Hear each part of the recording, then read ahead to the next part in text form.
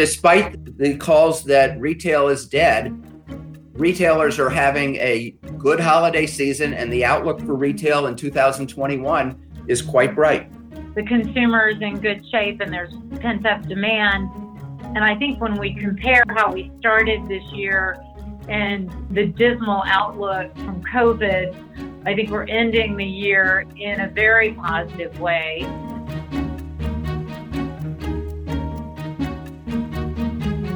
Hello, I'm Kathy Lenhart, co-head of the Global Consumer and Retail Group at PJ Solomon.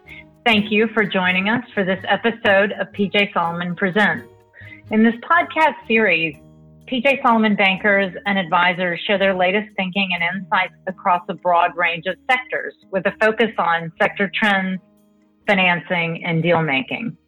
Today, our podcast will focus on the topic of the retail sector and the 2020 holiday selling season, obviously very relevant. Joining me to share his thoughts and perspectives is our senior advisor, Steve Sadoff. Given his impressive background, Steve is uniquely suited to address this topic. He served as chairman and CEO of Saks Inc. from 2007 to 2013. He's a founding partner of JW11 Partners, a private equity firm that invests in consumer and retail. He's a former chair of the NRF, that is the National Retail Federation, and he serves as advisor to MasterCard, sits on the boards of Colgate, Aramark, Movado, and Park Hotels. Thank you, Steve, for joining us today. Thanks, Kath, and it's a pleasure to be on the call with you. We're all following this holiday season very closely. We are seeing shopping trends shift dramatically as COVID continues to impact consumer spending and consumer behavior. In-store traffic is down, e-commerce sales are up as virus cases have increased, and we see things like major freight carriers such as UPS and FedEx capacity constraints. So how is this holiday season playing out and how have promotions played out? I think this is a different retail holiday season than any of us have ever seen. And because of that, it's extremely difficult to forecast and understand, and it's had a lot more volatility than anyone would have thought. If I had to characterize it, it was an early season, meaning that the consumer came early, the promotion started early. It's clearly a digital season. And the overall forecasts were hard to project. If you looked at the MasterCard numbers for the holiday season, and I define the holiday season as essentially early October until through Christmas. And it kicked off probably around the 11th of October. You had the Amazon Prime Day.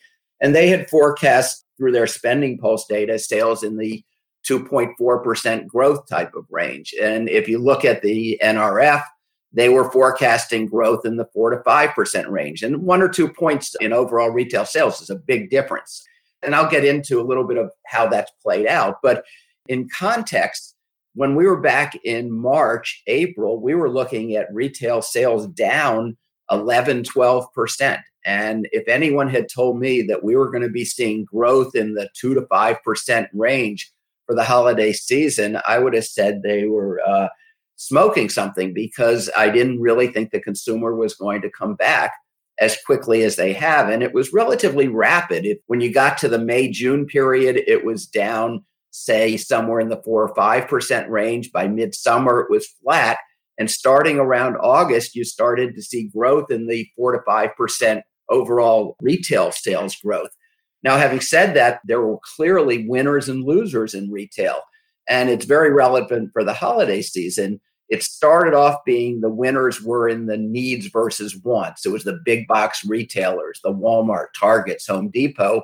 And you saw that because they were open early in the season. They were big, they were safer, and a lot of stores were forced to be closed either by government regulation or for safety reasons. And small retailers had a difficult time. And what's happened as we've come into the holiday season, much more of retail has been open, although we're getting into situations of lockdowns right now. But the consumer behavior has shown that the categories that they gravitated to early, because of whether it was the nesting or staying at home type categories, grocery, home, hardware, these were the winning categories early on, and they've continued to be the winning categories through the season. So specifically to your comment and question about the holiday season, I'm looking at holiday sales probably in the 3% type of range, but they all came early. So if you look at the month of October, you saw growth close to 6%. In the November period, similar 4, 5, 6% type of growth. But then if you looked at the first half of November, saw growth of close to 6%. Yet when you looked at the overall growth for the month of November, it was only in the 3 to 4% growth area. So what happened was all of it came early in the month of November. And again, because of the Prime Day and the promotions on the part of the competitors to Amazon, you got big spike in the month of October and started giving it back during that Thanksgiving period. So it used to be in the old days, Black Friday was the big kickoff to the holiday season. Well, Black Friday essentially became irrelevant this year. And in fact, stores wanted the consumer to stay away because you didn't want to clog up the stores. So digital became much more important. Cyber Monday, in fact, became bigger in some ways than Black Friday. And the overall e-commerce component of retail has jumped from about 12% to 20%. So you have this big growth of digital. You have an earlier season, and in some ways, you're limping out of the season. So I think that, and we don't have the hard data yet, but I think you clearly saw that the Thanksgiving weekend was weak. Anecdotally, I think the first couple of weeks of December have been mixed. I've heard some decent numbers out of some retailers, digital continuing to perform well. But the store traffic, especially as the virus has run rampant around the country, store volume and traffic has been quite weak. So in aggregate, you're going to have a pretty good holiday season. Again, a 3% type, 2.5%, 3% growth. Maybe it'll be better. Will be an okay holiday season, but it's much more digital. It's more of the categories that I talked about. And even in categories that have been weak, like apparel, there's a bifurcation between the athleisure and the stay-at-home, comfy type of clothing versus more traditional fashion. So let's just start there as a summary of where things are. That's really helpful. When you think about how this holiday season is playing out and you talk about how it's elongated, I think it's a couple of factors. It's the fear of the virus, promotions going early to get customers in early, right, and not be so crowded. 2, online, think about what's happening there. You do have this notion of there's so much more volume that's shifted to online that FedEx and UPS and all these freight guys cannot keep up with the volume. So you even have to shop online earlier. 3rd, I think the retailers are scared and they don't want to be stuck with all this inventory. So they're promoting earlier to de-risk the season. Any comments and thoughts? I think your thoughts on all of those are right. You know, as we're taping this, we're basically getting close to Christmas, and the shipping companies are past their windows essentially. And you have a real clog in the system. And I don't think that, and we'll get into some of the forecasts for 21, I don't know that that's going to go away so quickly. So you do have a shipping issue. The retailers did want to get the promotions earlier, but you also had another phenomenon, which is that the retailers' inventory levels were very low coming into this holiday season. Remember, back in March, April was when they were ordering for the fall holiday season, and the world was falling apart. Everyone was conserving cash and looking at a very weak consumer. So the amount of product that was ordered for the holiday season was much lower than you normally would see. So they're not only are they selling earlier in the season, there isn't that much product going around. So as you come to the end of the season, you're looking at relatively bare shelves of any of the hotter items. So part of the reason you're seeing some of the lighter sales as we finish the season is there just isn't that much inventory. You have this shipping problem, again, because you can't ship the amount of product from the digital side. You don't have as much volume in stores. The consumers are staying away. So you're seeing a relatively muted end of the holiday season. But it's actually a good thing from a margin perspective. I'm expecting that you're going to see some very healthy gross margins coming out of the retailers. Well, that would be good news. Let's talk about traffic this season. The data says half the people visited stores on Black Friday this year. What are you seeing generally in store traffic and conversion as we go into this holiday season? Well, I think you have a very weak traffic pattern. I see numbers that are down in the minus 20 to 30%. And I would anticipate that that's going to continue for some period of time. They have done their research. And that's one of the reasons I'm hesitant to talk about digital sales versus in-store sales, because everything is merging with buy online, pick up in store, pick up curbside. It's a digital transaction, yet it has a store component to it as well. So people are looking for safe, contactless types of transactions, but the store is an integral part of it. So even when we talk about traffic being down, 80% of commerce is still being done in a physical store. So you've got to recognize that it's both a store transaction as well as a digital transaction. I take your point on, the fact that it's hard to separate digital from store, but so much of store purchasing has migrated online. But as you look at companies like Target, who sees digital demand from already available in stores as a significant portion of their sales, because their stores are enabling this digital fulfillment. Talk about what the landscape looks like now and going forward, if you can. So what do digital sales mean, and how are we going to measure them? Well, I think digital is an integral component of the future. So mobile, digital, the online experience has to be fully integrated with the store experience. And the winners are going to be the ones that do it well. I would think that most retailers, not all, are going to need a smaller footprint because the digital online piece is going to be so much bigger a portion of the total. Yet it's saying that stores are still important. So there are a lot of implications for real estate. I would anticipate that you're going to see a lot of mall closures. We probably have 1,200 malls in the United States. I would expect over the next number of years, maybe a third of them will go away.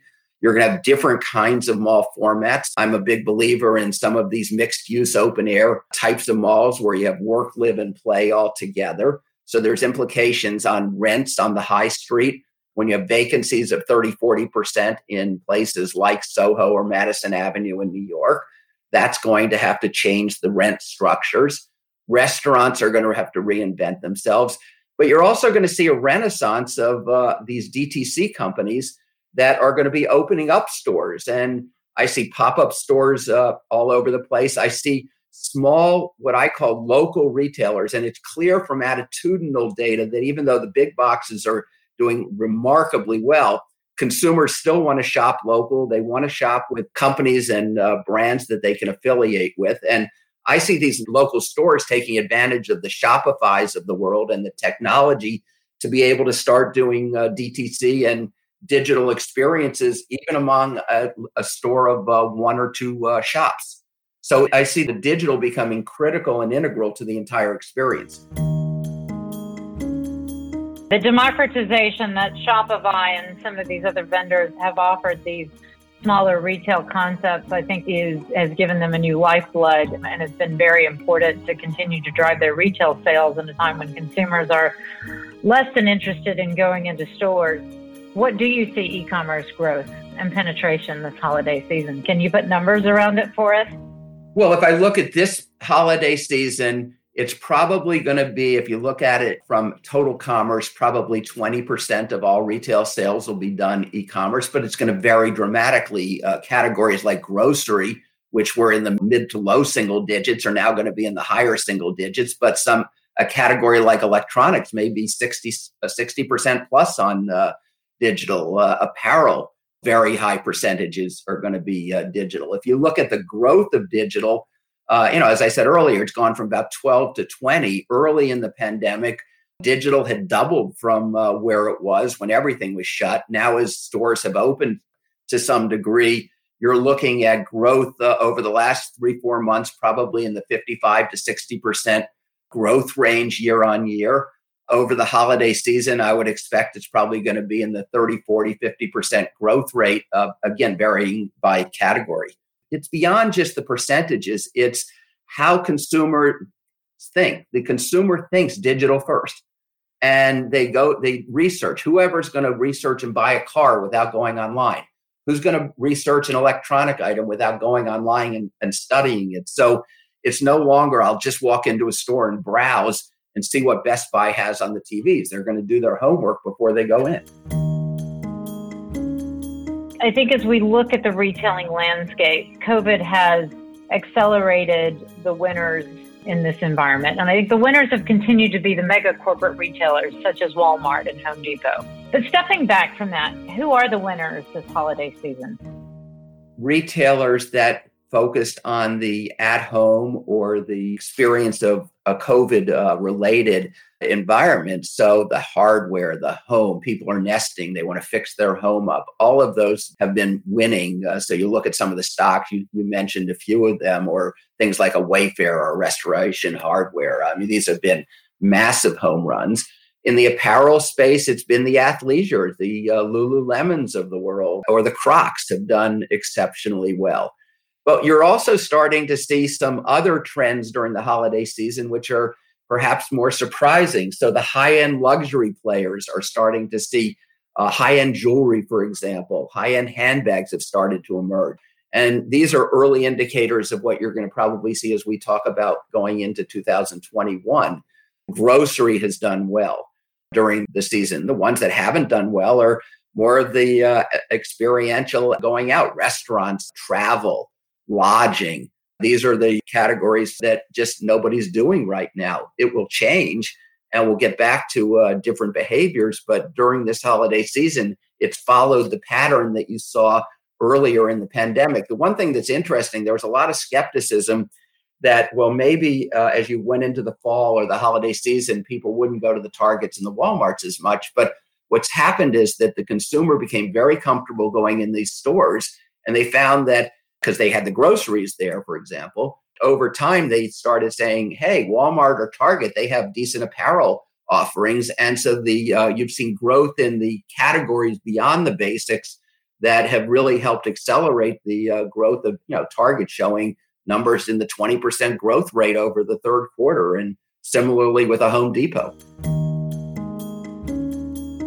Let's talk about how this can impact M&A going forward. There is going to be opportunity in the M&A markets. The equity markets have been very strong, and sources of exit for businesses and private equity-owned businesses, SPACs, have been particularly active as there is significant liquidity. The equity markets, the IPO markets are open. How do you see M&A playing out next 24 months? Well, I think as we now start to see coming out of the other side of the pandemic and the consumer being out there and responsive, it's going to create opportunities for companies to accelerate their growth. And a number of the DTC companies are going to need growth capital.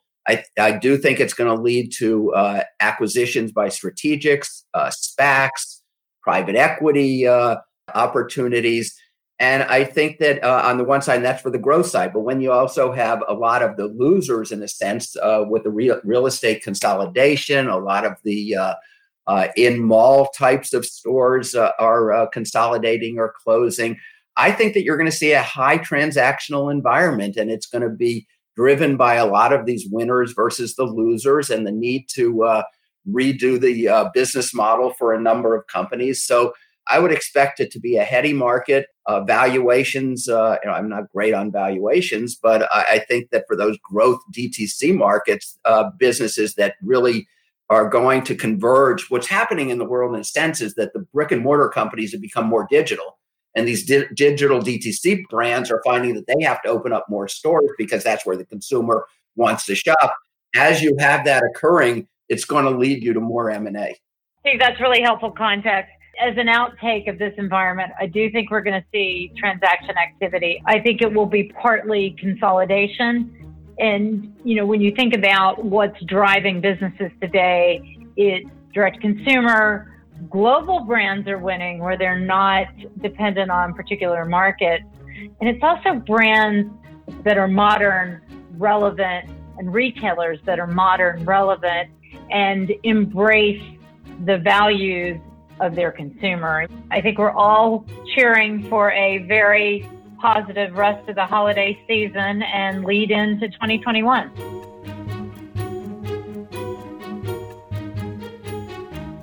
Thank you for listening to this episode of PJ Solomon Presents. For more information on our firm and our capabilities, please visit our website at pjsolomon.com.